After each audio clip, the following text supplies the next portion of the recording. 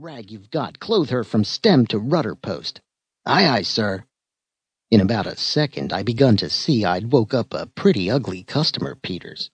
In less than 10 seconds, that comet was just a blazing cloud of red-hot canvas. It was piled up to the heavens, clean out of sight.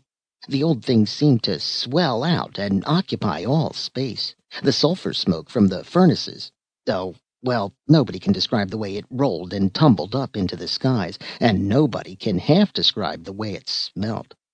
Neither can anybody begin to describe the way that monstrous craft begun to crash along. And such another powwow. Thousands of bosun's whistles screaming at once, and a crew like the populations of 100,000 worlds like ours, all swearing at once. Well, I never heard the like of it before. We roared and thundered along side by side, both doing our level best, because I'd never struck a comet before that could lay over me, and so I was bound to beat this one or break something. I judged I had some reputation in space, and I calculated to keep it. I noticed I wasn't gaining as fast now as I was before, but still, I was gaining. There was a power of excitement on board the comet. Upwards of 100 billion passengers swarmed up from below and rushed to the side and begun to bet on the race. Of course, this careened her and damaged her speed. My, but wasn't the mate mad! He jumped at that crowd with his trumpet in his hand and sung out, amidships, you, or I'll brain the last idiot of you." Well, sir, I gained and gained, little by little, till at last I went skimming sweetly by the magnificent old conflagration's nose. By this time the captain of the comet had been rousted out, and he stood there in the red glare forward by his mate, in his shirt-sleeves and slippers, his hair all rat's nests, and one suspender hanging. And how sick those two men did look! I just simply couldn't help putting my thumb to my nose as I glided away, and singing out, "Ta-ta, ta-ta, any word to send to your family?" Peters, it was a mistake. Yes, sir, I've often regretted that. It was a mistake. You see, the captain had given up the race, but that remark was too tedious for him. He couldn't stand it. He turned to the mate, and says he, "Have we got brimstone enough of our own to make the trip?" "Yes, sir." "Sure?" "Yes, sir, more than enough." "How much have we got in cargo for Satan?" 1,800,000 billion quintillions of Kazarks." "Very well, then. Let his borders freeze till the next comet comes.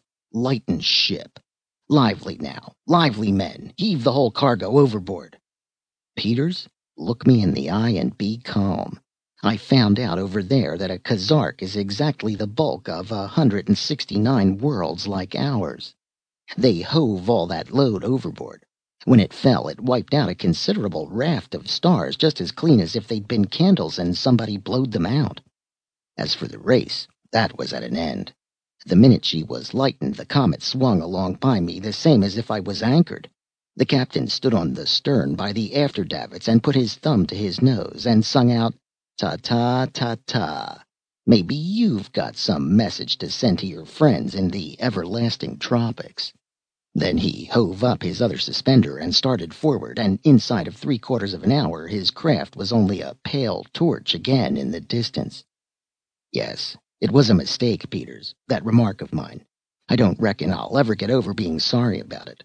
I'd 'a' beat the bully of the firmament if I'd kept my mouth shut. But I've wandered a little off the track of my tale. I'll get back on my course again. Now you see what kind of speed I was making. So, as I said, when I had been tearing along this way about 30 years, I begun to get uneasy. Oh, it was pleasant enough, with a good deal to find out, but then it was kind of lonesome, you know. Besides, I wanted to get somewhere. I hadn't shipped with the idea of cruising forever. First off, I liked the delay because I judged I was going to fetch up in pretty warm quarters once I got through.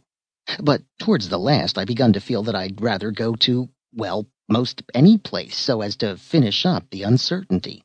Well, one night, it was always night except when I was rushing by some star that was occupying the whole universe with its fire and its glare. Light enough then, of course, but I necessarily left it behind in a minute or two and plunged into a solid week of darkness again. The stars ain't so close together as they look to be. Where was I?